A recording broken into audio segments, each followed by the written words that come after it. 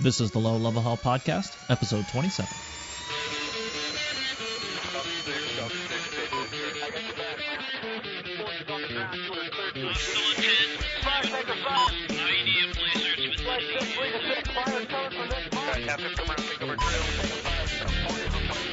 That was quite a bit of fire there. Heading east, going low level.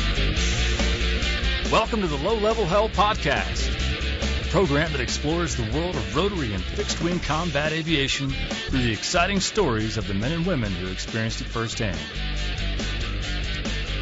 Now, here's your host, U.S. Army helicopter pilot, Brian Harris.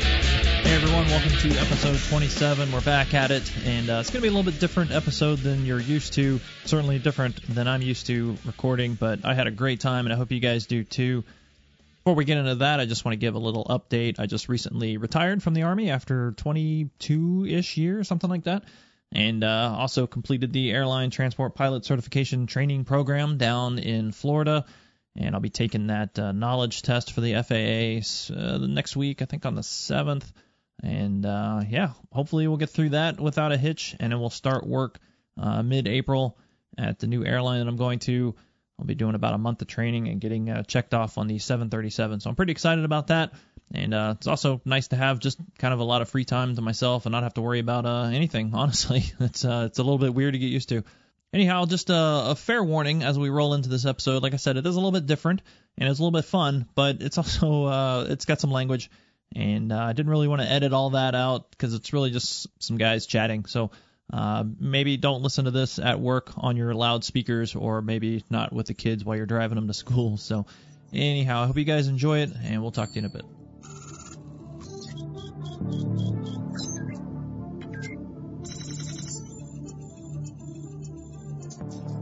I think we're just gonna roll right into it. We're just gonna go live. So here we are, episode. I think this is gonna be episode 27. I don't even know anymore. But we're gonna do something a little bit different. We've got multiple guests with us, not one, not two, but three guests. We'll start here with we got Derek Walton, Joe Lockridge, and Scott Hamilton, who are three wonderful American soldiers. Some former, some still serving. And I had the pleasure to serve with all three of them out of Fort Hood, Texas, and we deployed together. And we're going to do something a little bit different today than normal. We're going to just kind of talk about deployment life and some of the silly crap that happens.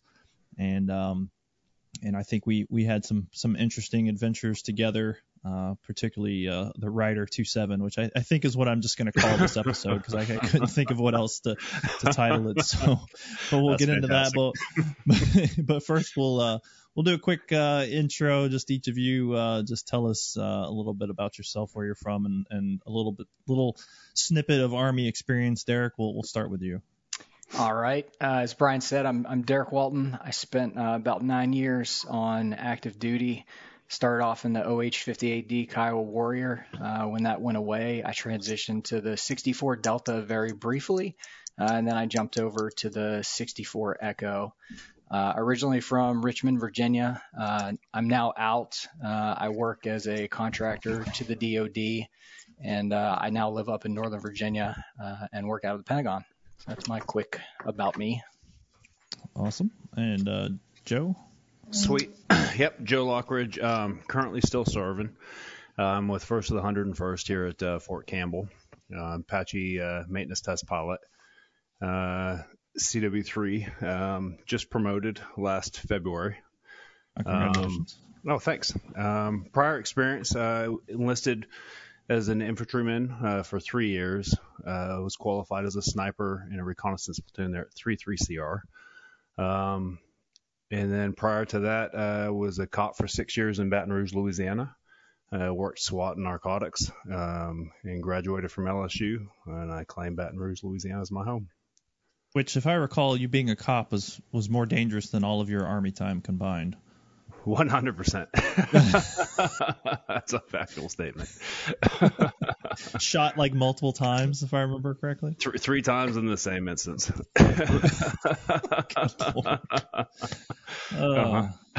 Anyway, and we have Scott Hamilton. If you could follow that up. Okay. I can't follow that up now. Yeah, Scott Hamilton. Spent 21 years in the Army, about 10 and a half years in the infantry. Spent the most of my time in the infantry in the sniper platoon or sniper section, recon platoon. Kind of went a little bit everywhere. And then I switched over to become a warrant officer and flew Kiowas for about 5.5, 6 years, and then retired those and transitioned over to the Apache AH-64. Basically retired here out of Fort Hood, and now I continue to live here in the area, and started my own company after I retired, and that's what I do now, living the retired dream. And I have to tell the story. I know I'm probably going to tell it, of how I first met you in particular. So the year was 2010, I believe, and 1st Squadron 17th Cav had just come back from deployment, and we had a ton of WOJs, Warrant Officer Junior grades, which are basically brand new pilots, and Scott was one of them.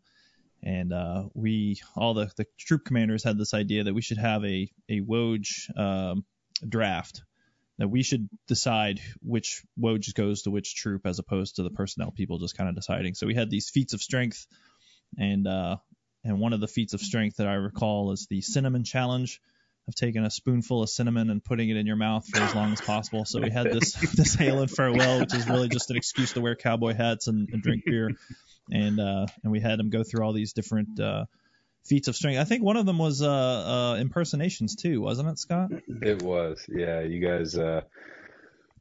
Yeah, I remember that because I was in charge of setting that hail and farewell up. That was my. You guys came back, and I was tasked with putting that together. So I had to, make sure that I didn't screw that up. And we got that put together. And one of the we did multiple things there, but impersonations was one of them. I do remember that. Yeah, but the cinnamon challenge is one I remember because here's this line of new pilots standing there, and they all put the cinnamon in their mouth, and they all spit it out within a second or two, except for Scott. His mouth game is on point. He's able to hold that cinnamon for I want to say it was something like 30 or 40 seconds till finally lost it. Maybe I'm exaggerating, but it was an impressive feat of strength. So well done. Yeah, that's right. I think I was doing handstand push-ups with the cinnamon in my mouth on that one that night. Yeah, I think you were. Now that you mention it, you were putting on a show, so it was well played. Well, only Scott's stubborn enough to do that, dude, by the way. yeah, we didn't know at the time. It was just stubbornness. Which I then saw with him when he transitioned to Apaches. Because he hated flying with the Pinvis. He hated it. Yeah. I hated a lot of things about that aircraft. Yeah, which is important distinction because Joe's our only pure Apache guy. Everybody else was a 58 guy, so we all came over probably with different expectations and things. And certain things were certainly cool, and certain things were kind of like, why the hell is it like this? But all right, I digress. Well, like I said, really the point of this episode is to just tell funny stories. Essentially, we've all had some interesting experiences deployed. And I don't think that people who've never deployed can fully grasp just I don't know how to describe it, the insanity and stupidity that sometimes comes with sitting around waiting for things to happen. So, Derek, in your own words, if you could, just tell us about a day in the life of sitting on QRF. Oh, wow. It could be riveting at times. We'd wake up. Sometimes we'd work out in the morning. Sometimes in the evening, we'd go up to the TOC and, get our ops and intel brief and figure out, what we needed to be prepared for the day. Occasionally, we'd get the directed mission, which was exciting for everybody. But, on QRF, it was a lot of eating, a lot of telling jokes and stories and watching videos and working out and a little bit of planning here and there for the missions that we knew were actually going to happen. That really is a day on QRF, just sitting around waiting for the call. And if we were lucky, Chris, the Prince of or Beale would have sourced us a steak meal from, the CIA or whoever it was that he knew. Those fried shrimp that he used to bring, dude, were amazing. Yeah. The fried shrimp. I don't remember that one. I'd eat pallets of those, dude. Yeah, that's it, man. That's QRF in a nutshell. And then you hope you do or hope you don't get the call. Yeah. Yeah, especially that last trip, because we were doing a lot of sitting around.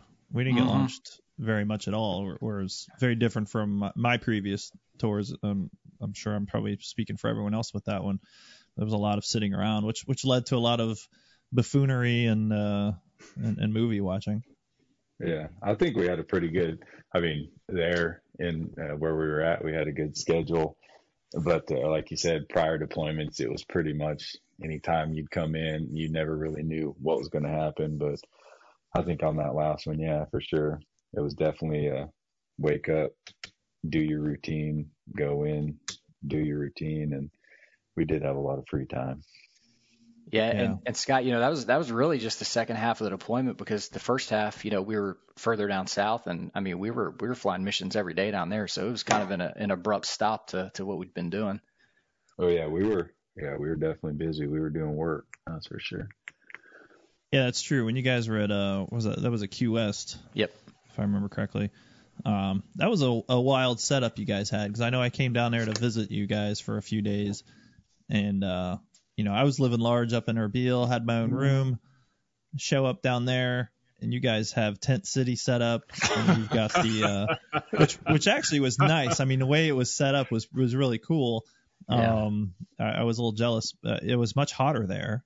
I felt like it was like 15, 20 degrees hotter there. The flies were the worst. The flies were terrible. And the Phantom Slammer. And Tent City was nice because, when it came to us having our own, CPs, our command posts, and having our own areas to just kind of hang out, we were pretty much isolated. But when it came to the tents where we had to sleeping with 120 people in one tent is definitely not cool when you're on shift. And in comes the Phantom Slammers, when you have to deal with that kind of stuff. Yeah. So Joe, describe what is the Phantom Slammer?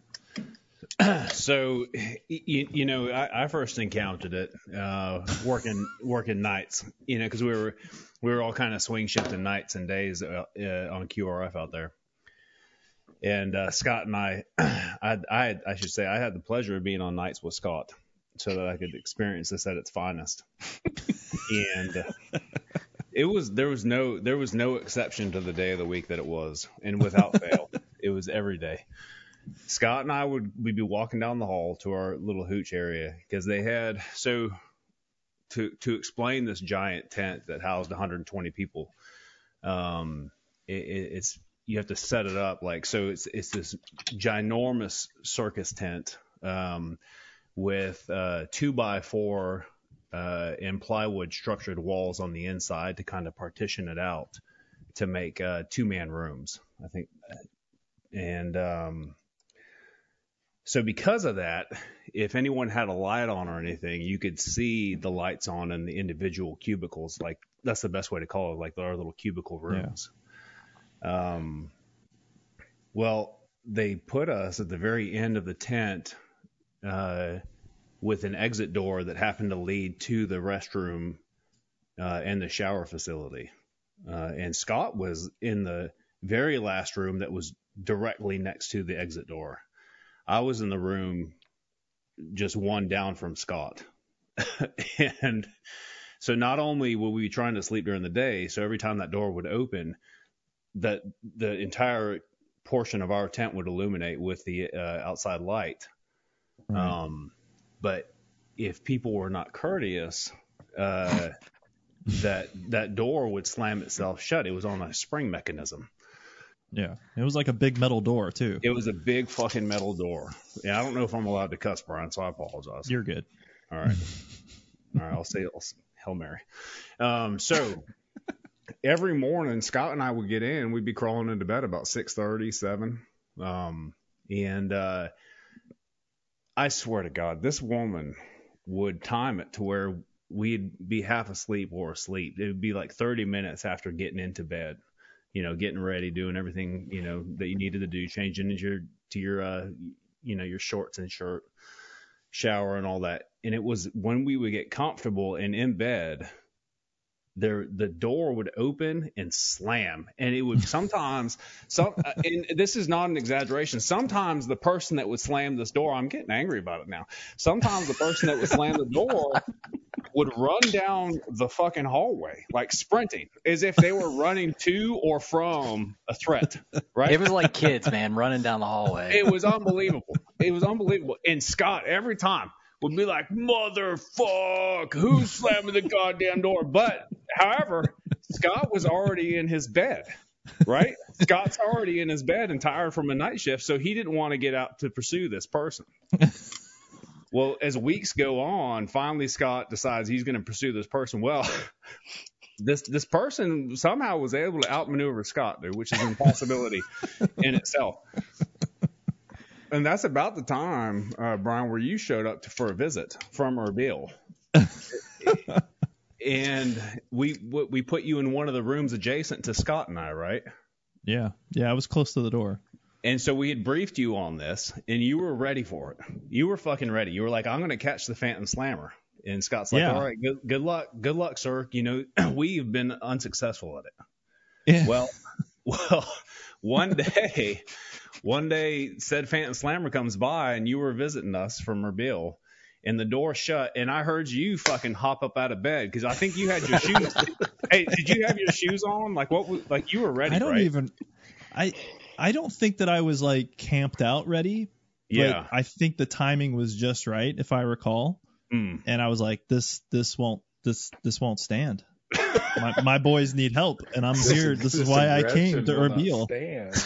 That's right, man. So I hear, and I'll finish it, and then you can explain exactly what took place, Brian. So I hear Brian say, "Motherfuck," and he hops up and he's out of his tent, and I'm excited. I'm like, "All right, dude, let's see what happens." Major Harris is gonna go get this person, dude. He's gonna be some poor little Joe, and he's gonna be on duty for the next 3 months, dude. Well, he jumps up, runs out there, and I hear this like, "Hey, dude!" And then I hear all of a sudden the whole tone and inflection of his voice gets soft. It's like, "Oh, we have soldiers in here, and these folks are trying to sleep, and they're working nights, and if you would just be cautious and more polite and aware of what these soldiers are doing, we'd sure appreciate it." And then I heard, "Okay, thank you, ma'am," and then he come back in. And then later on that day, I found out the story. And Brian, you could pick up from there, dude. Well, I don't remember being that courteous, but maybe I was. I don't know. I just remember being. My mind you were. I heard a door slam, and I ran to that door, and I exit, and I said, "Hey, did you just slam that door?" And this person that turns around is like this 1,000-year-old woman. Wearing, I want to say, like Navy PTs. Yeah, because there was the Navy hospital there. Yeah, we were all Navy personnel in that tent. Fucking chase down someone's grandma. Yeah, I chased this old woman down, and she looked befuddled as shit. That I had said something to her, and then I told you guys the story, and then you guys like suddenly, well, wait, no, that's Mimar. What did you call her? Yeah, we called Paula Dean. Yeah, I called her Paula Dean. You yelled at Paula Dean. That's because she would make you guys cookies and stuff or something. Like she 100%. Was like, she was like the fob mom. And she looked like it too. She was a short, thick, plump little woman. She was very pleasant. She'd be ashamed of yourself. So except for the door slamming. There was 2 Phantom Slammers. You had Paula Dean, the one that wrecked her life, and then so the other one. And I remember talking to one of the Navy. It was one of their officers, but one of the guys that he would sprint down the hallway. So he was this little troll that would play games all night long because he didn't have any other job to do. Apparently. He would play video games all night long. And he was one of those guys that got so into his video games that he would like just sit there and drink and eat and all that stuff. Well, he would never use a restroom. And And so what he would do was sit there and play games all day. And it just I guess the time he had to piss or take a dump, whatever it was, happened to be right during shift change as we were getting into bed, getting ready to sleep, and he'd go sprinting down the hallway. And that was one of the first Phantom Slammers. So it was him and Paula Dean. And I always asked the Navy crew, I'm like, man, what is up with that guy? And they're like, oh, yeah, no, he does that every night. He sits there and plays video games until he has to, basically piss his pants. And then he jumps up and he runs down the tent and slams the door. So that was the other Phantom Slammer. But we never caught him. America's finest. He was quick, man. That tent life though, that tent was rough, man. I don't remember what day of the week it was. I think it was like Wednesday. Where we'd be like mid-sleep, like deep in REM sleep. You're dreaming about flying your Apache in outer space. And next thing you know, like all the lights go on and like samba music turns on and they're like vacuuming out the entire tent city. Oh, yeah. Yes, and you're like, what are they doing? Weekly vacuuming. I forgot about that.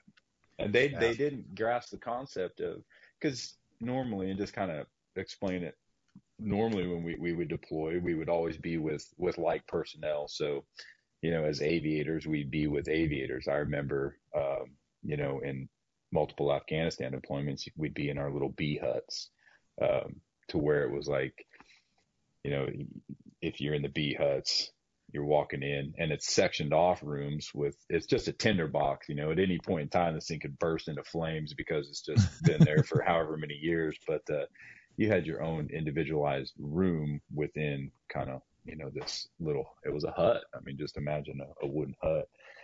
But we always had shift personnel that knew how to handle people being on shift. They knew how to be quiet. They knew how to, operate around other people on the same shifts or different shifts. Not the Navy. Nope. They don't know how to do shift work.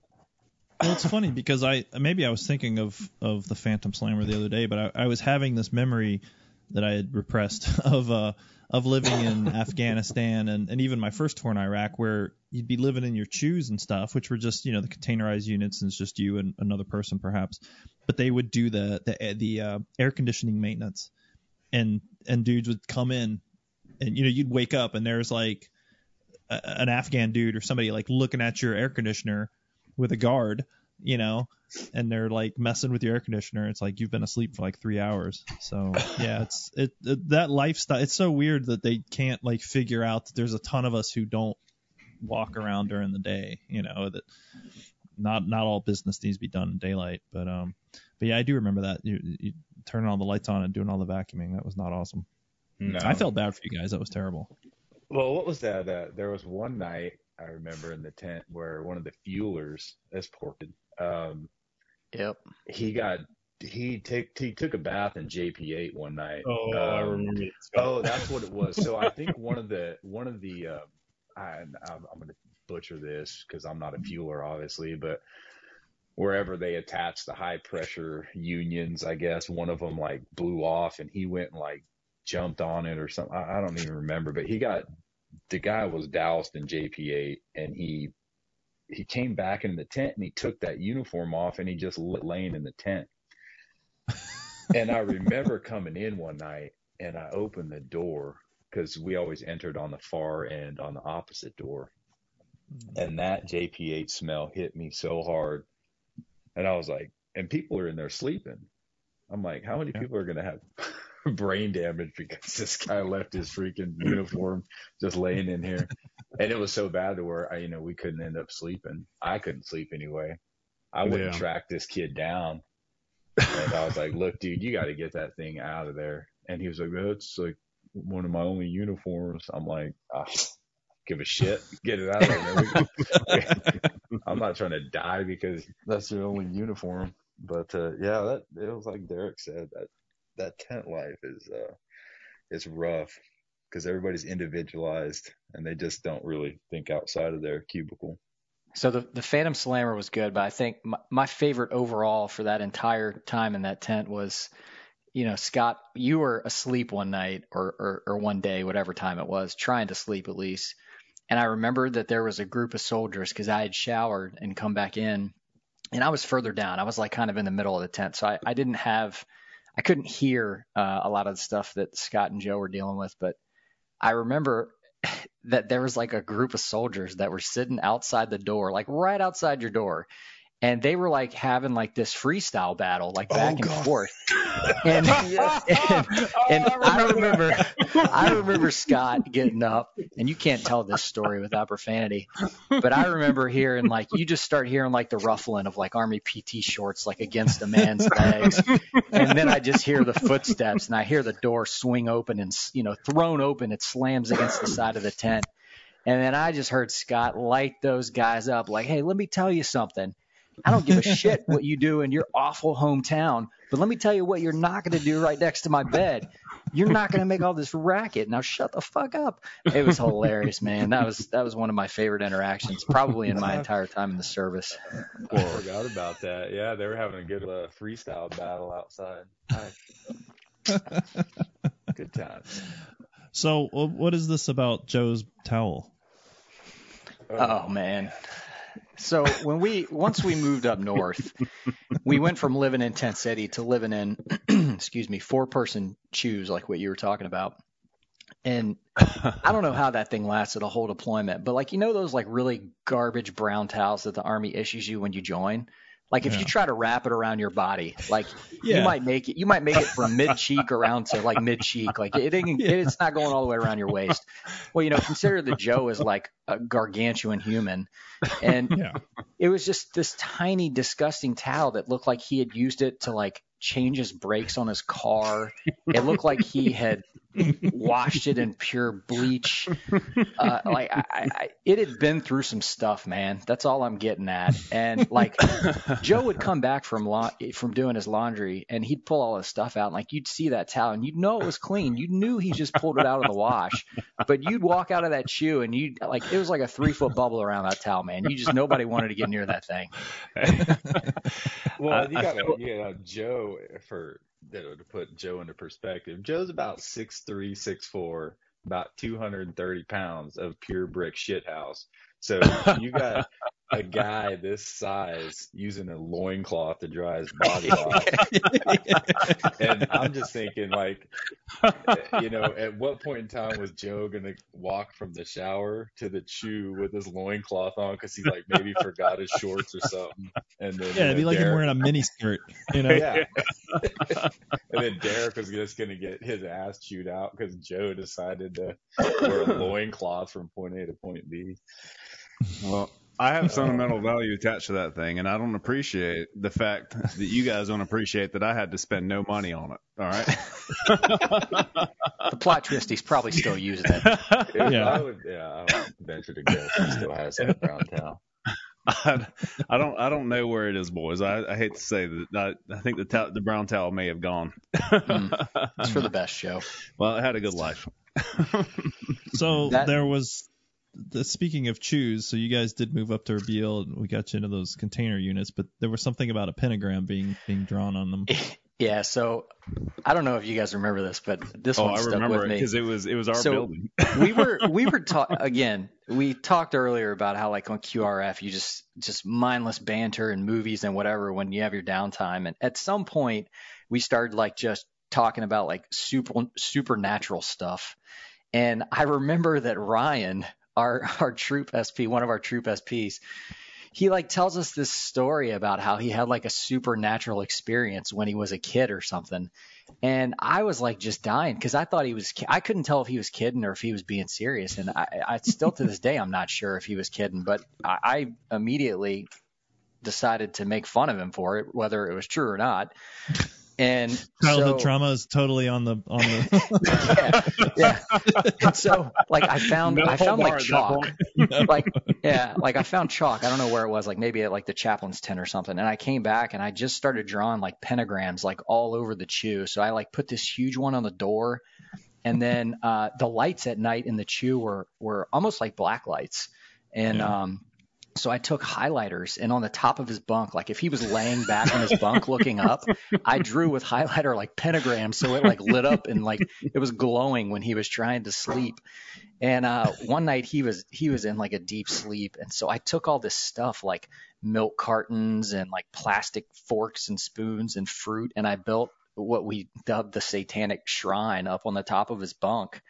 And he, needless to say, Ryan got it pretty bad from us there when he first joined the troop because he came late on the deployment. So Yeah, he got there the last couple months. yeah. And who was the commander of this unit? That was me. That was me. lead by example, Brian. Yeah. Fun Yep. was big. No, it was great times, Taking man. care of soldiers. Yeah. Exactly. You know, they did the AC, like what you were talking about, the AC maintenance at night. They used to do it. They were doing it up there in northern Iraq too, and Yeah. man, it would be like 118 degrees, and we'd be sleeping through the day, and like they would just cut your AC for hours, and we'd wake up, just sweating through your clothes, and you're like, what are they doing? I remember that. Yeah. That was terrible. Like, I think there was a power short. Like, I think around the time you guys moved up, there was a little bit of a power shortage or something because they were like adding new stuff. And yeah, I forgot about that. It would be for hours. And those things, I mean, it's just a metal box in the desert, and you're just living in it. Metal box with what Dark they have green. over it. Those camo nets over the top. Yeah, they had the camo netting over. Yeah. The old woodland camo nets that they found from the Cold War era. If I were ISIS spotting, I'd just be like, aim for that green blob right there. That's where the Jews are. Yeah. Oh, good Lord. Let's see. Well, but I think that you can agree that the food deployed was pretty decent, at least for us. I mean, I know some of you guys were in the infantry for a while, so the infantry can very easily be stuck where food is not a priority. But typically in aviation, we live pretty good overall, and I think we had pretty decent food. It was good food down at QS too. Mm-hmm. Yeah. Well, hey, 100%. and that's it.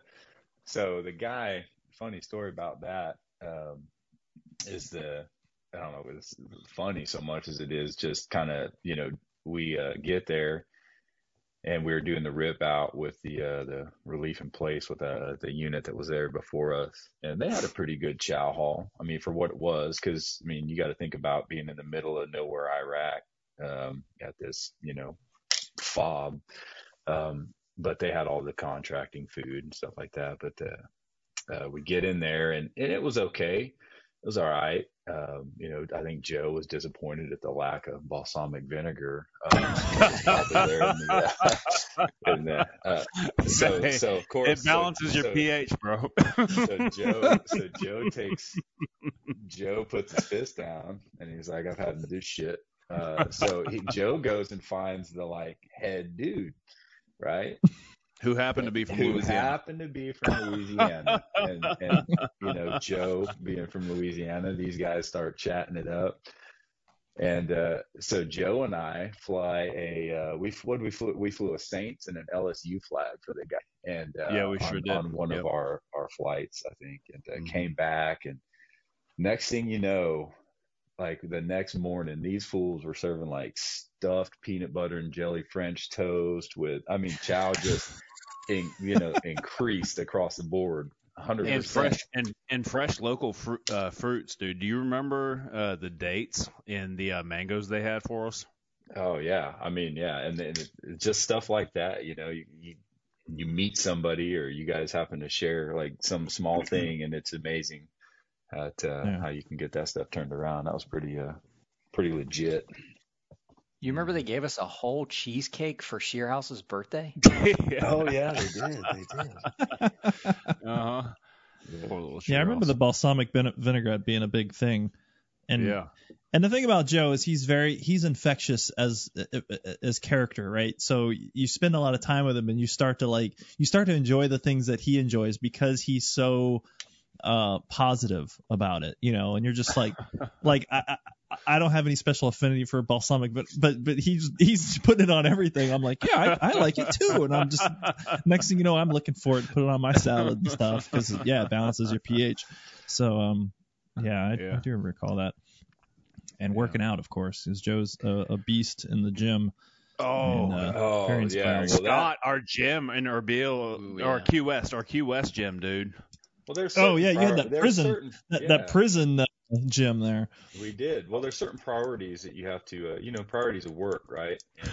And priorities, especially when you're going to be somewhere like that, because the majority of the places, let's be honest, they had gyms set up. You either had like Air Force footprint where those guys would come in and have the nicest gym in the world, or like some, special operations had been there and you just kind of like land in on this nice equipment. Well, we get to Key West and there is absolutely nothing there but they had made this plywood kind of platform, maybe 15 by 15 with some free weights.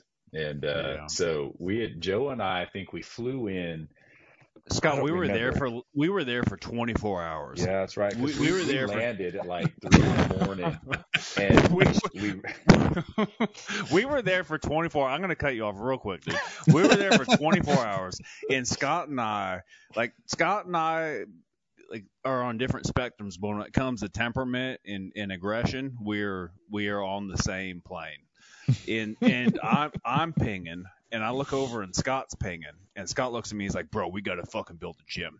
And I'm like, "Yes, yes, dude, we gotta sort this out. We gotta sort this out right this minute." So mine and Scott's first, like the senior W3 of the troop and the maintenance pilot, our first order of effect when we hit ground in our bill was not like, "Where's the fight? Let's not progress. Let's not get our local area orientation."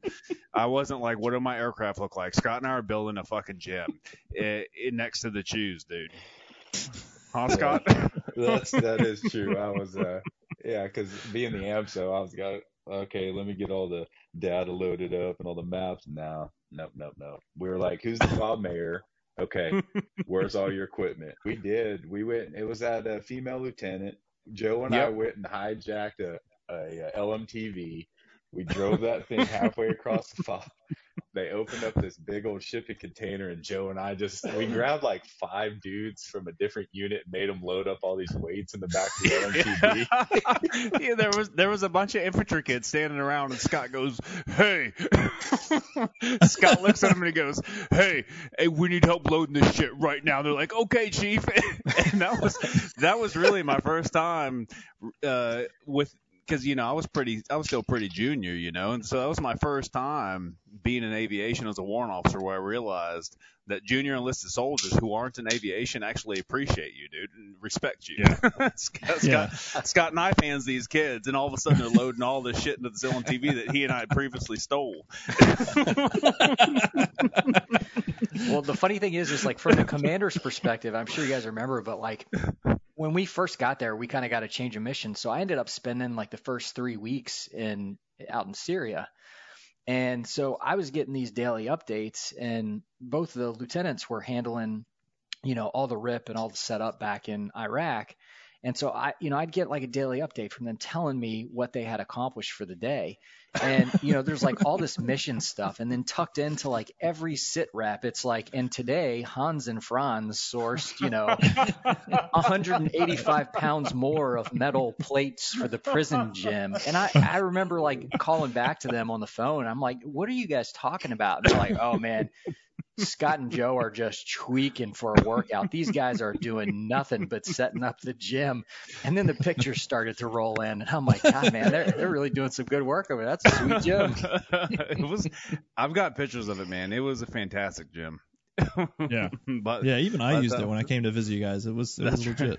That's right. Yeah.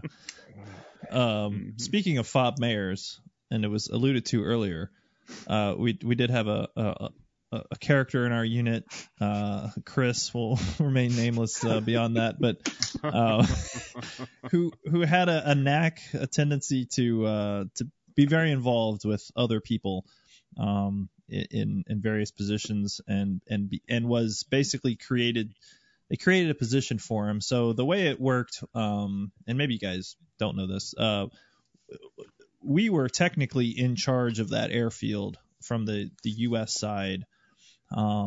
So the colonel was supposed to be the senior airfield. I can't remember senior airfield authority or something like that. I can't remember what it was called. He didn't want to do it, and he basically pawned it off on Chris, who I think jumped at the chance to do it, and he went whole hog on that job, and yeah. So I think we had various names for him.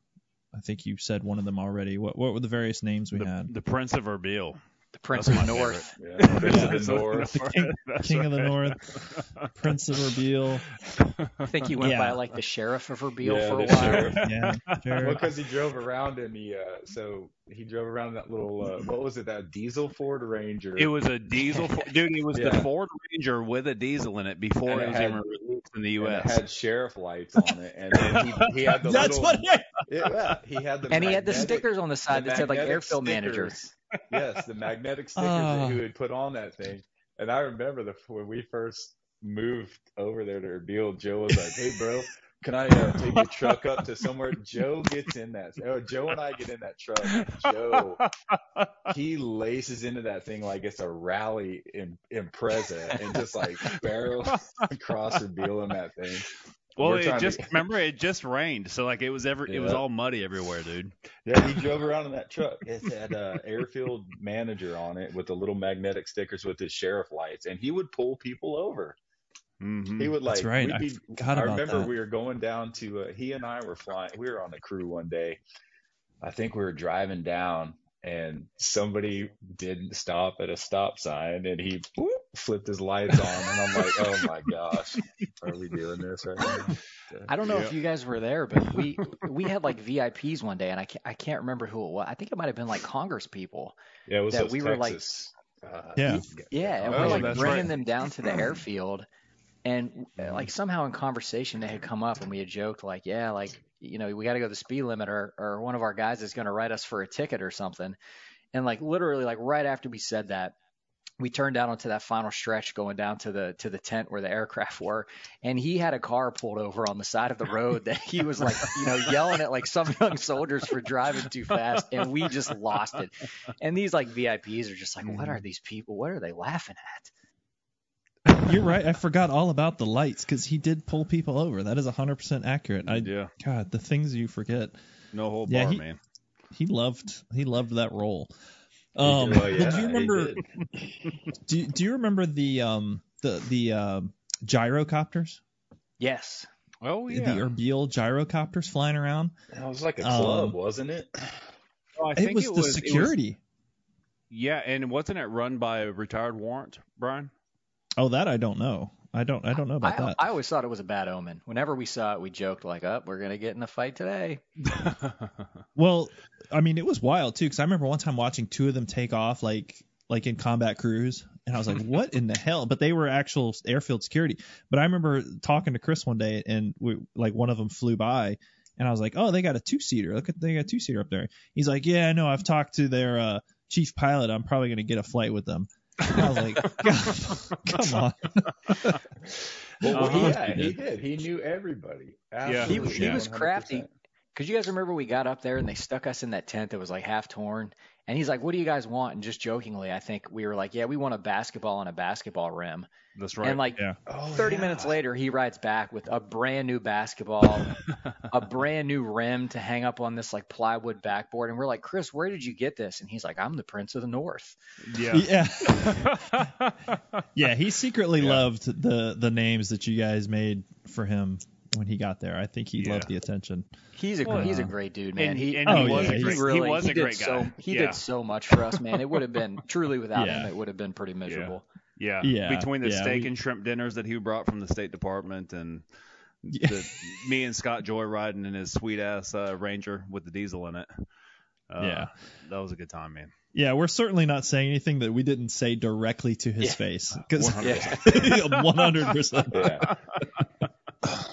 Yeah, he knows. Yeah, he knows who he is. What is the fat JTAC? Oh my God.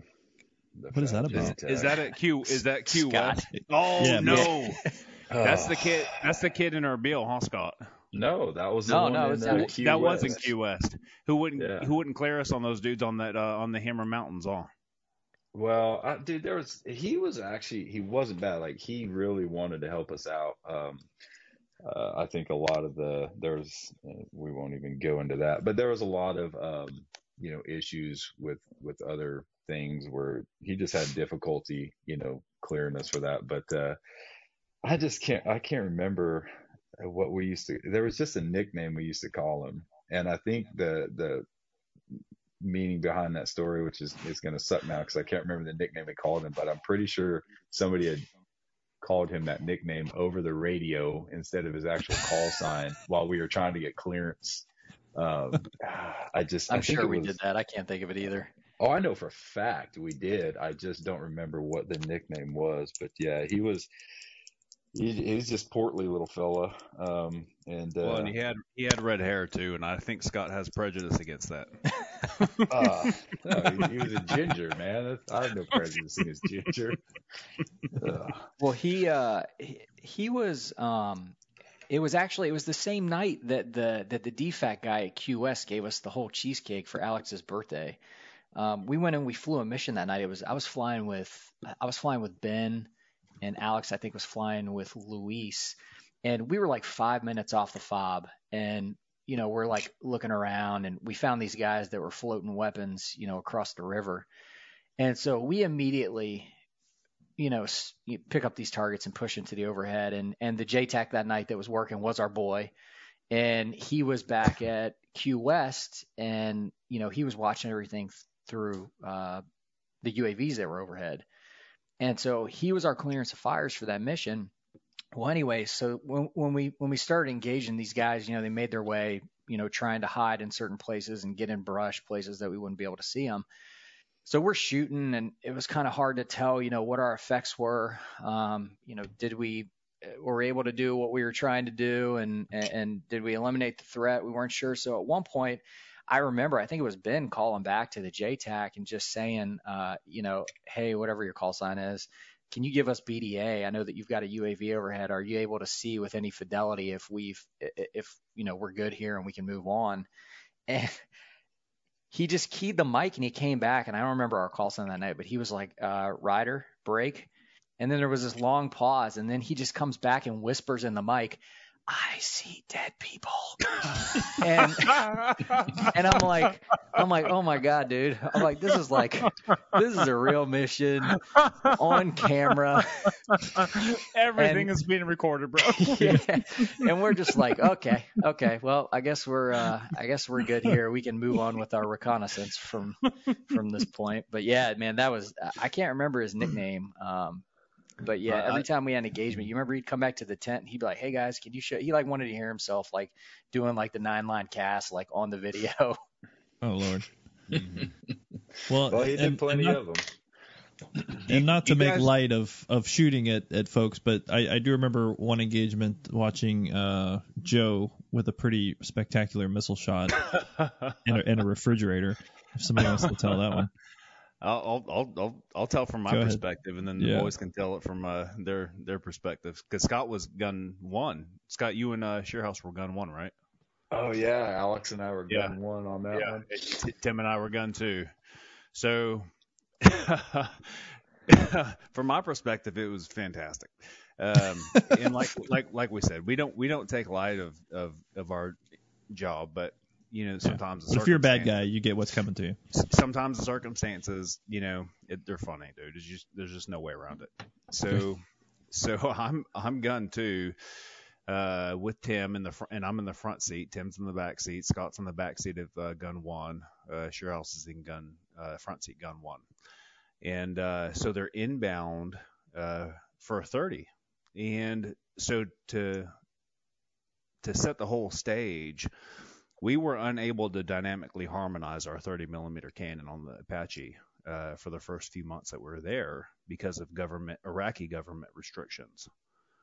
And stop me if I'm not allowed to talk about that. But no, you're good. Yeah. So the Iraqi government didn't want us shooting without cause, and I think that's fair. Despite the large tracts of land with no one in it, right. But yeah, sure, yeah. Yeah, so that was the case, and that's what was going on. So subsequently, our guns were not as accurate as they could be, and the 30 millimeter cannon is what we primarily use on troops in the open in instance. So from my perspective, Scott and Shearhouse are gun 1, and they're trying to engage a guy who's outside of this tunnel that we had previously watched him come out of, and we had been cleared to engage for suspected ISIS. So I'm way out on the outbound on day TV, and am listening to the conversation, or listening to the radio chatter rather, of Scott and Shearhouse trying to engage this guy. Your mic is doing that thing again, by the way. Oh, is it? Oh, I'm sorry. Yeah. And so I'm focused on the tunnel that this guy had come out of. Okay, and so I probably got a in my all right, move it away. You're too close. Oh no, too much. Don't swallow it. Yeah. All right. There we go. So around this tunnel that this guy had come out of, which was really well covered and concealed with some kind of an opening or a door that they had built to blend into the background, which was sand. I had probably a 40-meter box around this entrance to this cave or tunnel or whatever it was they were coming out of. Well, I hear Scott calling over the radio, engaging with 30. Okay, so I'm like, sweet. So I'm WASD a missile, and I'm ready to engage the tunnel. And the plan was Scott and Shearhouse were going to engage the guy who was outside of the tunnel, who had come out of that tunnel, and I was going to drop a Hellfire into the tunnel to detonate whatever might be in there, or whatever secondary devices might be in there to explode. I hear Scott, saying engaging, and all of a sudden I see dust kicking up around the tunnel entrance. And I'm like, oh, they're really close. That's all I was thinking, because I couldn't, I'm completely tunnel vision at this point. I'm just looking at this little monitor in front of me, and I'm working my weapon system, and Tim is flying. And all of a sudden I see, Neo from the Matrix dodging 30 millimeter cannon fire. And there is flak and dust and stuff and everything kicking up around this guy, and he's sprinting. He's the fastest guy in Iraq, and I hear Tim say, gun one, pull off, and I hear Scott Roger him, and in my video I see this guy lift up this lid to this entrance of the cave and crawl into it, and right when he closed it, Tim says, okay, clear to fire. And I'm like, all right, clear to fire. So I fire a fuse delayed Romeo Hellfire into the entrance of this cave, and it lands just about the time that that guy was done putting that door back into the space. So as soon as he closed that door and turned around to his buddies and said that we're good, he got a little surprise from from Romeo Hellfire's finest. Joe, I got to jump in here because I've watched that video many times. Okay. And the timing of that video is so important, because everything really you said is 100% correct. Like I remember watching the dust float across the screen where they were trying to engage, from the lead aircraft. And as I recall the timing, you pulled the trigger and you launch that missile, and that missile's like in the air, like it is arming at like whatever it was, like 9 Gs and 900 miles an hour. It's off the rail. It's in the air. It's going to that refrigerator door or whatever. Mach 1.3, I believe. And as that thing leaves your rail, like it's already in the air. Like that missile is going in that cave. And that guy runs into your screen. Like, I mean, he literally, like 1 second before the impact, he runs into the screen and jumps into that hole, and just, I mean, again, not to make light of it, but I mean, the timing of it was just like, it was unbelievable to watch. You couldn't have planned it. Exactly. Yeah, you couldn't have planned it better. It's wild. Legitimately, as soon as he closed the door and got it settled into place, the Hellfire hit. He may have said something to the effect of like, "I made it, boys," or I beat the Americans today. Yeah. And then that was not the case, in fact. Yeah, it's a wild video to watch. There was a few wild videos from that deployment. I remember the one from the big engagement in Syria a couple months before that, and watching the tape. You don't notice, they didn't notice it in the moment, but there's one point where those guys are engaging these there's dudes everywhere, and and they don't notice it, but one guy decides he's going to jump into this trench, this little like water, whatever, runoff creek, and he's going to wait it out. Like everybody else is getting just blasted, he's going to wait it out. And then like 10 minutes later, they're coming in and they're shooting rockets at these other guys. And one of the rockets falls right into that trench where that dude had been. And they never knew it at the time, but it was going back on the playback. And they're like, holy cow, look at that, So it's wild. And yeah, I mean, at the end of the day, I've had this conversation with almost everyone who's come on the show where, you don't go through the stuff and do the things that we did without being able to walk away from it and sort of compartmentalize it. So I know we're laughing, and probably if you're listening to this podcast, you're already understanding this anyway. So it's not like I'm worried about, anyone not understanding the sort of macabre humor that comes from fighting and doing these things. But it is a part of it. I mean, you see these things and yep, I got it. Some lives were taken, but they were also bad guys. Like there's no ambiguity about the dude who closed the refrigerator door, that he was there, looking for cell phone signal or some weird excuse that you've always kind of heard about after an engagement. Those guys were bad, and they had they not been doing bad things wouldn't have happened to them. But, they were ISIS, and all anyone needs to do if they take offense to anything we said, hey, go look at the videos prior to our arrival, what ISIS was doing to the locals. And then, absolutely, 100%. If you're not upset, whatever. Yeah, well, it's not, that guy wasn't Puxatawny Phil. He wasn't coming out looking for his shadow, that's for sure. So, the funny thing about that is, because like I said, I was gun one, and of course, that gun was just abysmal.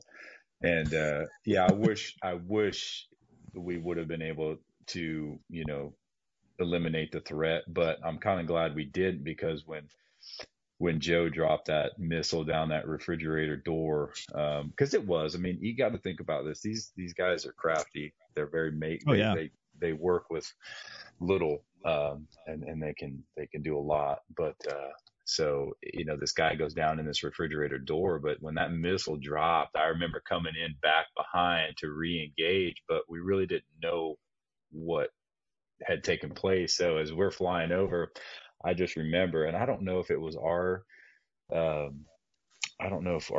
caught it or if Joe's FLIR caught it, but as that thing kind of just, when he hit and it just kind of imploded, everything opened up and you could just see, it was like ants crawling inside this thing. Yeah.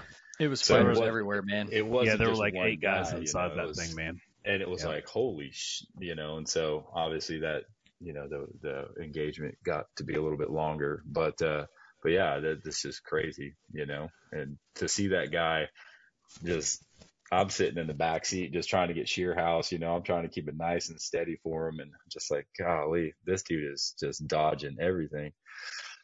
It was pretty funny though. And for me, because everything that I experienced in Baton Rouge had kind of set me up for success in Iraq. Because for me, I kept waiting, right? Like, so, that was my first deployment. And here you hear all the stories from guys like Scott, who have been there from the initial surge, and Brian, who have been there since the early 2000s. And you guys have multiple deployments, and really my hat's off for you guys. And it's just incredible, the experience you guys bring to the table in combat. But for me, I'd kept waiting, right? Like everything was like, okay, so what's next? Until that experience. And when that hellfire peeled the mouth of that cave open, and because we had been seeing, for people who don't understand, those little tunnels and caves, those are everywhere. Everywhere you go in Iraq, we would see those openings to those caves and those coverings for the caves, and we would identify them, but we wouldn't engage them because we wouldn't have, for lack of better terms, a probable cause or a positive identification to engage those targets. So we're not just out there wasting taxpayers' dollars on things that we suspect might be a threat down the road. But until that Hellfire engagement, to me, the war wasn't really serious, or it wasn't real, I guess, because everything else was me and Scott working out, or me and the commander talking shit and having fun and chasing down the Phantom Slammer. None of it was real, or none of it was like a threat to me as a person until that cave peeled back and I saw all the guys that were tucked away inside of that. And then I realized every time we saw one of those openings, there's potential of 10 to 12 ISIS fighters, not just guys, not just dudes out farming and landing and trying to survive in the desert. It was fucking ISIS fighters. Every time we passed by one of those things, in my mind at that point from then on, there were 10 or 12 guys who might want to try to kill me or somebody else that was friendly to me, you know? And so to me, that was an eye-opening event, you know? Yeah. No, absolutely. Mm-hmm. Yeah, there was a ton of those caves. It's interesting because my first tour in Iraq was many years before that, and caves, you know, that wasn't the technique, but I know you guys were finding a lot of that stuff. And then when you moved up north to Erbil, we'd fly around Mosul. In fact, I think, Derek, it was you in the other aircraft. I think you were flying with not Tim, the other SP, Ryan. Yep. And then I think and I was Joe flying was with Scott with me. that day, it was me. Yeah, it was Scott. Was it? Because we got low that day and we were joking about 58 stuff. Yeah, it was Scott. Oh yeah, maybe it was. Yeah, and I know Joe was with me at least one of these days, and we were flying around.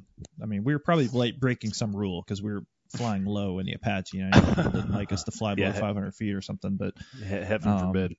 Yeah, it's scary down there. But but looking into those caves and stuff, and yeah, you're right. I mean, that whole area, there's just so much opportunity for places to hide, which is wild when you think about it because it's the desert, you know, like you just don't think of it in those terms. But yeah, they were crafty dudes. Well, we found on that flight, we found like full size Connexes. Like imagine the tail end of like a semi truck with, you know, the whole, you know, storage area like buried in the ground. Yeah, that's right. And that was pretty common. Yeah, I forgot about that. No, it wasn't. Yeah. But the reality is we spent a lot of our time ferrying aircraft back and forth to various places. And I think it's probably a good time to wrap it up with the titular story of this episode. Because we had aircraft in, we had Al Asad, we had Syria, Taji. We had QS, we had Taji, we had Erbil. We had aircraft everywhere. And of course, Joe could explain it better, but maintenance with something like an Apache, you can't just do it out on the ramp. There's certain things that have to be done at certain times, and there's only certain places you could do it. So we would have to rotate these aircraft around because one aircraft's getting ready for a full phase maintenance, so you got to get it to Taji to do that. So a lot of my flight time actually on that deployment was ferry flights from one place to another. But we did fly from Erbil to Taji a few times, which was about an hour or so. And then and Joe and I did a lot of those flights together.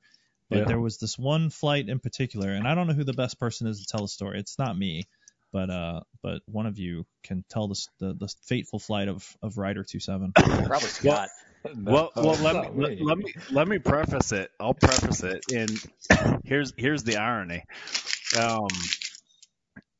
I don't know that you remember, Brian, but when you and I were departing from Erbil to Taji, I was doing all my in-flight maintenance checks. Do you remember that? Right. Yeah. Yeah. Well, it was actually failing the ETF check, dude.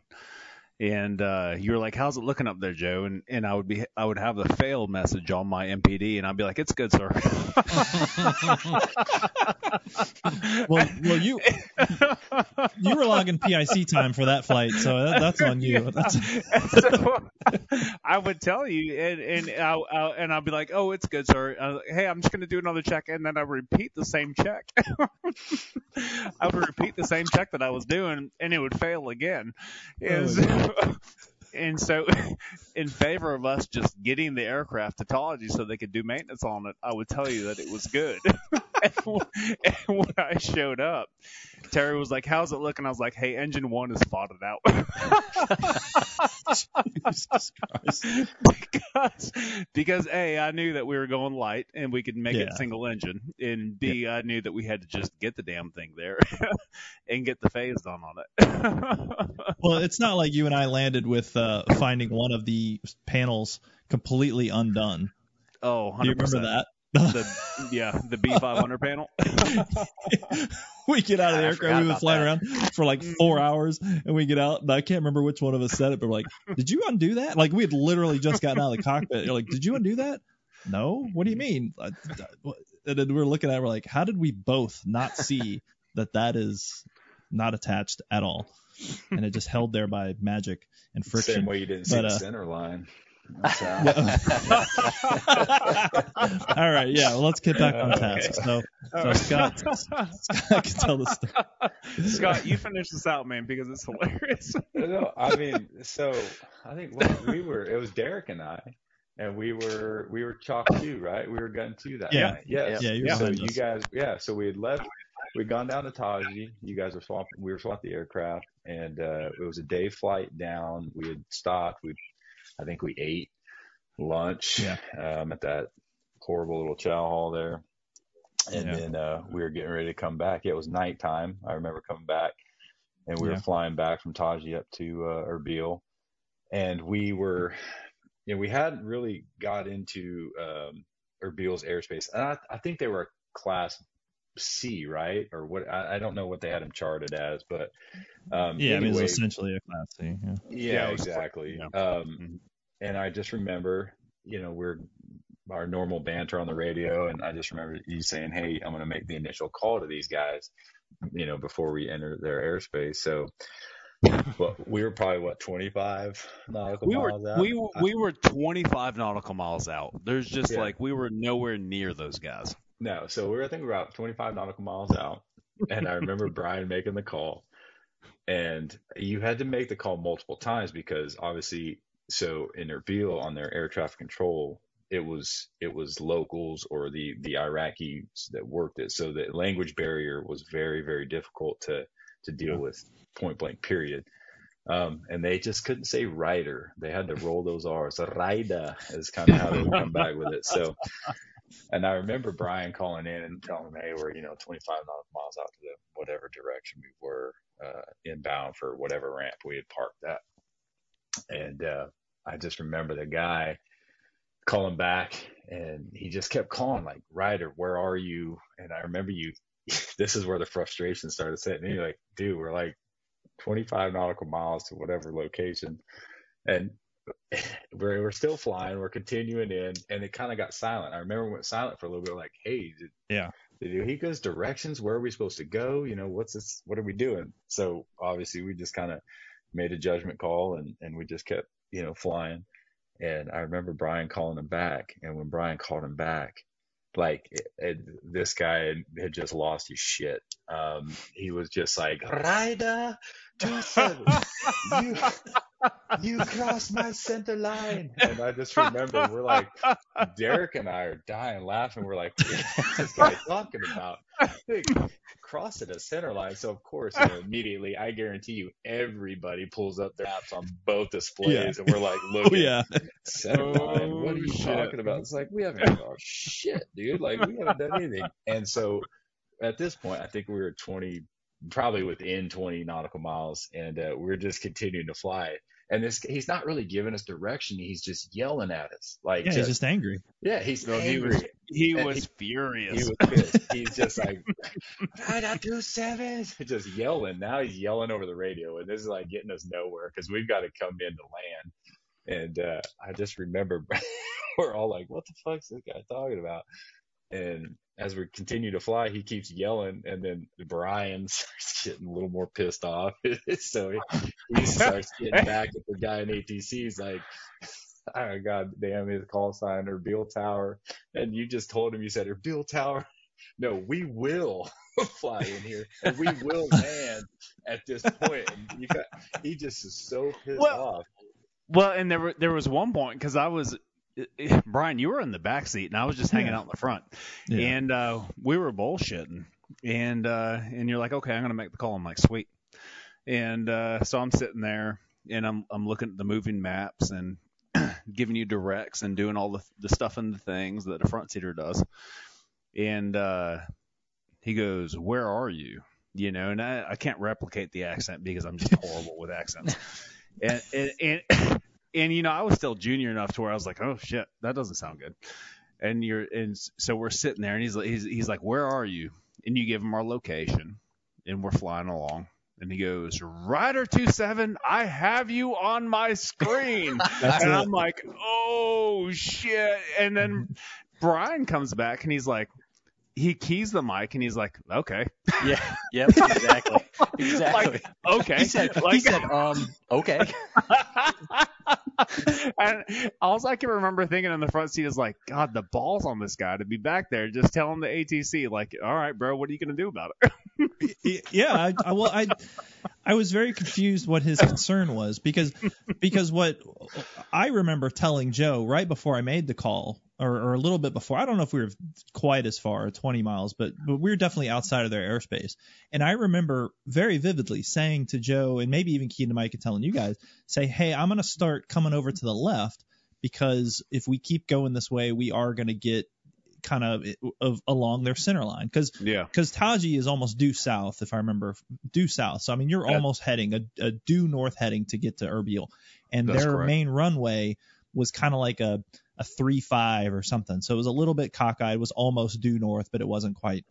And so we were getting, close enough where it's like, okay, large aircraft do come in here. We're going to get in the way. So I'm going to start scooting over to the left. And I remember very vividly saying that. And so I was very confused when he called me, and he says, I have you on my screen. And then he told you he captured it. Yep. Yeah, he recorded it. I recorded it on the screen. And he's losing his stuff. And I'm just like, all right, cool. Yep. And I think I remember saying one point, I was like, okay, can I land? Like, I was like, I don't know what you want me to do with this information, but I'm still exactly flying towards your airfield, and I intend to land, and I just need something other than you're angry. And it was very confusing. It was like a 4-minute period where he didn't even talk to us. Like, he yelled at us and berated us and then said nothing. And then Brian, I remember you came back on and you said, hey, Tower, this is Rider 27. As long as it's good with you, we're going to proceed like north and stay west of the airfield, and then we'll cross the active to park. And he came back and he was like, you will not cross it. He said, okay, Rider, but I will advise when you can cross the active runway. And you're like, Roger, we will stand by for your advisement. Yeah. Well, and then we went to the FARP, right? So if you guys remember, there was the main runway, then there was the little side runway that no one used except rotary wing. And the FARP was on the north side, and it was near parking. So we roll into the FARP, we get gas, and I think the whole time that's all we're talking about is this guy losing his shit on us. And then Joe, you'll probably remember this. So I'm like, okay, you guys ready? Yeah, we're ready. Okay. So we had to basically take off out of the FARP and just kind of do this high hover and then circle back in to park. To North Ramp. Yeah, to North Ramp. Yeah. I said, all right, I'm gonna call. So already we're like on pins and needles with this guy. and I call, and he comes back, and it's so garbled and gibberish. Illegible. And I mean, it was just unbelievable. And I said, so I repeated back what I thought he had said. And I did that very purposefully, because it's like, okay, I don't know if he said this, so I'm going to repeat it back, and he's going to tell me if I'm wrong. I said, Roger, understand, Rider 27 flight is cleared to depart the FARP for North Ramp. Oh, and he lost it. I did not clear you. And I'm just like, okay, Jesus. Yeah. I was so scared. I was certain that we were all going to lose our wingsuit. No, man, I didn't care. Where we were in the FARP, and where you guys he kept screaming at us, and you were like, fuck it, we're going to parking. And like, we just ended up like taking off and like looping back around and parking it. Yeah, I think we did. Whatever. Yeah, We that's did. exactly No, what that's we exactly did. Was it? Yep. Mm-hmm. Because it was just like a pissing contest with that guy, and we were just not having it. And we were like, you know what, screw you, dude. We're gonna. And I think somebody even came over the mic and told him, we're like, yeah, we're going to parking, and we just took off. That was and Brian, went dude. He was around. like, yeah, we're doing that. Well, I mean, the parking pads were like 25 yards from where we were. Yeah.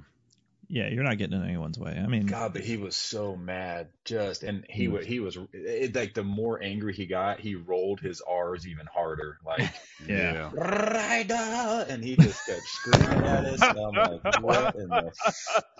Well, Scott, it probably didn't help that guys were like flying back to the fob every day, and when they would call in with Tower, instead of just saying, "Hey, this is Ryder 27," everybody was like, "Hey, this is Ryder." Like it was like a remix for everybody. Yeah. We started rolling our Like, R's. man, you guys when are we called asking him. for it. Well, Yeah. they had the hot chick up there, and then they had him. You know what I mean? So it was like a Yeah, he was crapshoot. an angry dude. He Yeah. was an angry dude. Mhm. He was known for that. Yeah, I not the remember even position talking you want to with a be prince. in if you are, if you suffer from anger issues. You don't want to be ATC guy. I don't know. You know who had to do damage control for that? The I prince. think probably the Prince of the North. Yeah, he did. 100%. Well, I I can remember tell talking you- to the prince about it. Yeah. I can tell you when we came in the next day and we had the, whoever decided to take their Crayola crayons and draw it on the map of our location versus what Dude, we I'll thought tell versus you what he exactly thought. who the fuck Oh that my was. God. Mhm. Oh I know my exactly who gosh. you're talking about. Oh my gosh. So that Nice. so that was funny too, because that's one of my favorite deployment stories, because I'm not going to get into the details of it, but the bottom line is that we had like come off of shift that night and handed over to the guys that were working for the next 12 hours. And we had said, hey, if you guys get a minute, watch our video from our flight last night. Like, it was hilarious. Like, we knew that we had not done anything wrong procedurally. Like, we if you go back and watch and listen to the radio calls, our distance from the airfield was exactly what it was supposed to be when we called, where we were supposed to be. Well, so somebody went back and they did their own interpretation of our flight and plotted on the map. And so we're doing shift change and we're about to go to bed. We're all tired and grumpy. And this guy says, hey, can I talk to you guys? And we're like, yeah, sure. What's up? And he's like, well, I plotted this on the map, and I think that you guys might have been pretty close to going over the center line. And I'll never forget it, because we were all just like, nobody said anything. Like, it was just like silence, like a minute of silence. And then Brian just went, fuck you, man. and then we just went and ate. We just walked away and ate. we went to breakfast and laughed about it some more, dude. Yeah. Dude, you know what? No. Fuck that guy. Don't All get right. Joe started. Don't get Joe started. It was funny. Hey, but you know what? Don't worry, I had a closed door conversation with that motherfucker, and the problem was solved afterwards. Joe, dude. you had open door conversations with that guy as well. The warrant officers had many open door discussions to the point. I don't know if you guys remember, but I pulled you guys aside and made you apologize to the crew chiefs one day for venting in public. Yeah, that was probably me, but That was more Scott than anyone else. But God bless you, Scott. No, that I do remember being upset that I was being told I was wrong. I don't like to be wrong, but I was pretty sure I was right. Like, I just remember saying we're going to turn so that doesn't happen, but that's okay. You guys know like the Kermit meme where he's like sipping his tea like that. That was me with my drip drop when that was happening. I was just like sipping my drip drop. Oh Lord. Dude, I'll never forget sitting in the FARP after we landed, after that dude yelled at us, and me and Brian are laughing about it. Of course, I paused the video. No, I forgot to pause the tape. That was part of the problem. I forgot to pause the tape, and Brian and I are sitting there mimicking the conversation, laughing about it. Yelling what I at each think other. people need to realize is like there's we tell these stories and we laugh and joke about it, which is kind of it's fun because we look back on it and this shit's hilarious. I don't care who you are. It's nothing to do with being unprofessional. It's just everything to do with like that is an uptight ass job. Like the butthole pucker factor of getting in a helicopter and going and doing what you have to do is there, but you got to make light of the situations. And you know, it's fun to do that because everybody hears the serious side of everything all the time about this, that, war, whatever it is. But if you can't decompress by laughing and joking or even having these things, and this, it's just you're always just gonna be uptight. So, but yeah, I think seeing the lighter side of it, especially that night, that shit was hilarious. I don't care who you are. Yeah, not everyone gets to decompress by yelling at people for leaving the toilet seat up in the Porta Johns. Or for the old woman slamming the door, sir. Or the old woman slamming the door. Paula Dean. She Poor old Paula. She learned something that day. She did learn that day. Don't mess around. But no, I think Scott, your comments are exactly why I wanted to do this, because it's easy to focus on the serious side, and it of course it is serious, and we've all seen that in a lot of different ways. But the reality is 99% of the time, maybe I'm exaggerating that number, is not serious. It's a lot of kind of goofing around and just making light of things that maybe to the untrained eye does seem serious, but to us it's just another normal day. But strapping on an aircraft and going to fly around, I mean, just that in and of itself is dangerous. I mean, the helicopters, like I tell people, airplanes want to fly, helicopters want to beat themselves to the death on the ground with you in it. And so putting one on for 6-8 hours flying around is dangerous enough. So you got to find the humor, and there was definitely a lot of humor on that tour, and really every tour. I think this is just a snapshot of anyone's deployment and all the funny things that you see and do. Yeah. But I appreciate you guys taking the time here on a Saturday afternoon. We've been planning to do this for quite some time, and hopefully people listening can enjoy it. Obviously, some of these jokes and stories won't be as funny in the telling as they were in the living, but if nothing else, it gives you kind of a snapshot into the life behind the curtain. So I want to thank you guys for doing it, and thank you all for your service, because the reality is that you all served at a time where there was a lot going on, and arguably there may still be a lot going on the way things are going on in the news right now. So, but we'll keep those guys in our prayers. But no matter how serious things are, there's definitely some shenanigans going on with people as well. So everyone who served has got some funny stories, and I'm glad to have had some funny stories with you guys. For sure. Appreciate you for having us. Good times. Yeah, awesome. Yep. Well, cool. I couldn't have gone downrange with a better group of guys. Thank you so much. Yeah, appreciate it. Yeah. All right. Well, we'll end it here, and thanks for participating, guys.